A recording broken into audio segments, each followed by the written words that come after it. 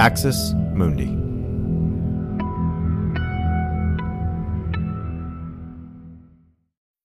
Sign up to The Economist for in-depth curated expert analysis of world events and topics ranging from business and culture to science and technology.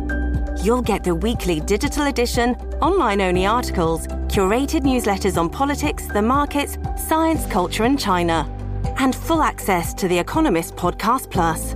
The Economist is independent journalism for independent thinking. Go to economist.com and get your first month free. You're listening to an Irreverent podcast. Visit irreverent.fm for more content from our amazing lineup of creators.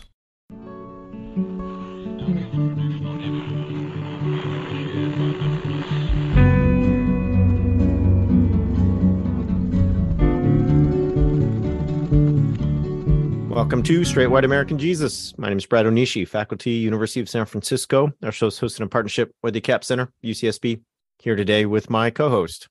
I'm Dan Miller, professor of religion and social thought at Landmark College. Nice to see you, Brad. We're recording at a little bit different time since we both have, family obligations coming up, but it's nice to see you at even in a change of venue.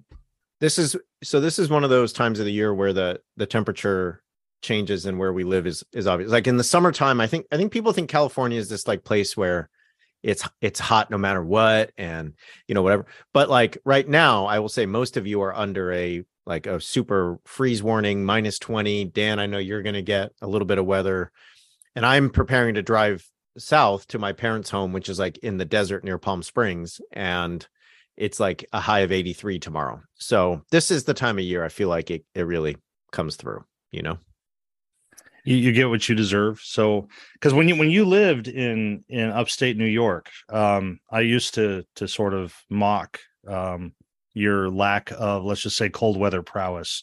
So I'm glad that you feel like you're back in your element, going down south.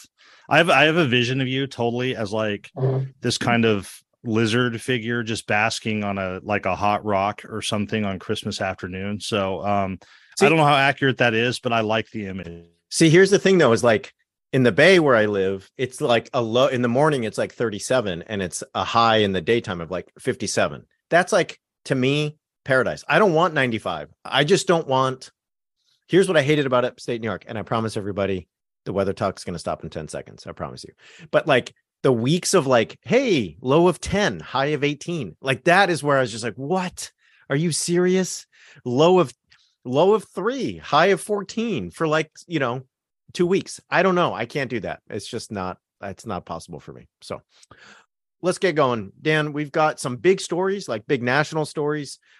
We've got one kind of op-ed that I'm angry about, and I have more grievance. I have more Festivus to do. So let's just jump in with, we've got a lot of Trump taxes, Trump DOJ referrals, J6 select committees. So I'm going to throw it to you. Start wherever you want. Yeah, so a couple of things to look at there, because again, it's been a big week for Trump, and we'll get into like what I think are the takeaways, and they're kind of related on the two. But the first one is the news, and most people have probably heard this. Of course, the January 6th committee in the House is trying to wrap things up because they're going to lose the majority here in a few days, and of course that will all stop. So they've been releasing the summary findings and all this other kind of stuff. Lots of interesting stuff there. A number of people taking the fifth, all that kind of stuff. But the really, really sort of big news out of this is that the J6 House committee determined that there was sufficient evidence to refer Trump to the Department of Justice for 4 crimes. So they were, and again, this is like exciting legal terms like obstructing an official proceeding, conspiracy to defraud the government, making knowingly and willfully false statements to the federal government, and inciting or assisting an insurrection. So they basically said, we think there's enough evidence to this to warrant criminal charges, so we're going to hand it to the Department of Justice. Now, what does that mean? The Department of Justice is not obligated to charge on the basis of this. This isn't an indictment. I hear people who kind of sometimes describe it as an indictment. It's not, at least not in any specifically legal sense. It's unlikely to sway prosecutors, right? They're interested in evidence and so forth. But it's worth pointing out that they're already investigating a lot of the same things, right? And there's now an independent investigator looking at this. And so I think it adds weight to that. What I think is really interesting, though, is number one, the historical nature of it. It's the first time that a former president has been a subject of criminal referral. And I think that that's important. I think that that's symbolic. I think that's why the J6 committee did this. We hear lots of stuff, and this is all true, about wanting to show that not even presidents or former presidents are above the law and so forth.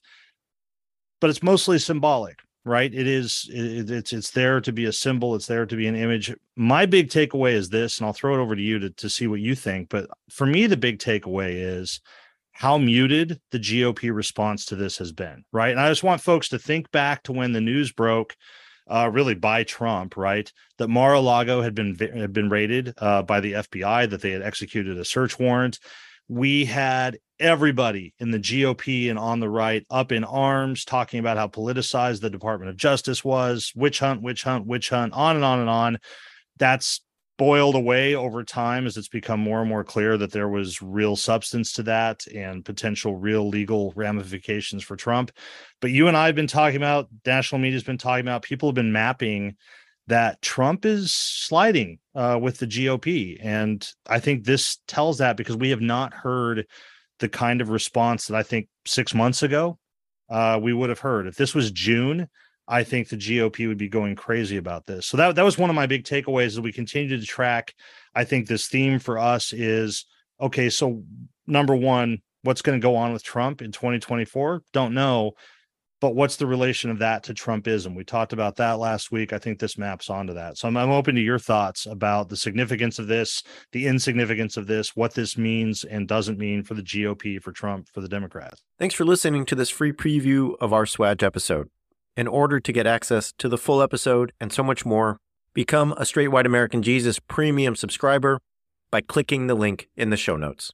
It'll take you like 2 clicks, I promise. In addition to getting access to this episode, you'll have access to the entire Swag archive, over 550 episodes. You'll also get an extra episode every month, ad-free listening, Discord access, and so much more.